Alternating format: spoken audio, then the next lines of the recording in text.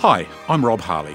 Back in the day when you and I were wide-eyed little kids, we would go to the movies, the flicks, the pictures. Somewhere in the darkness behind us, a man we never saw lugged heavy metal canisters of film into what they called the box and threaded up the film in the big whirring machines. That was the projection room.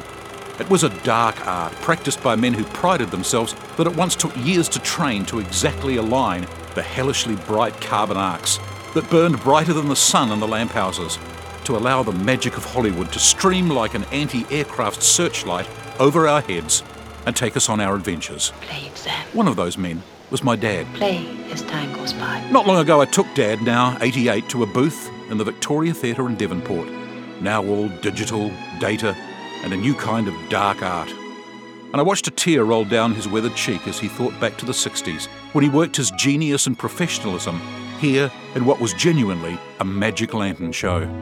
These days there's no distinctive clatter of celluloid across gleaming spools, no finely timed changeovers between reels, no majestic parting of the curtains. Cinema Paradiso is no more. Paul Simon once sang, "These are the days of miracles and magic."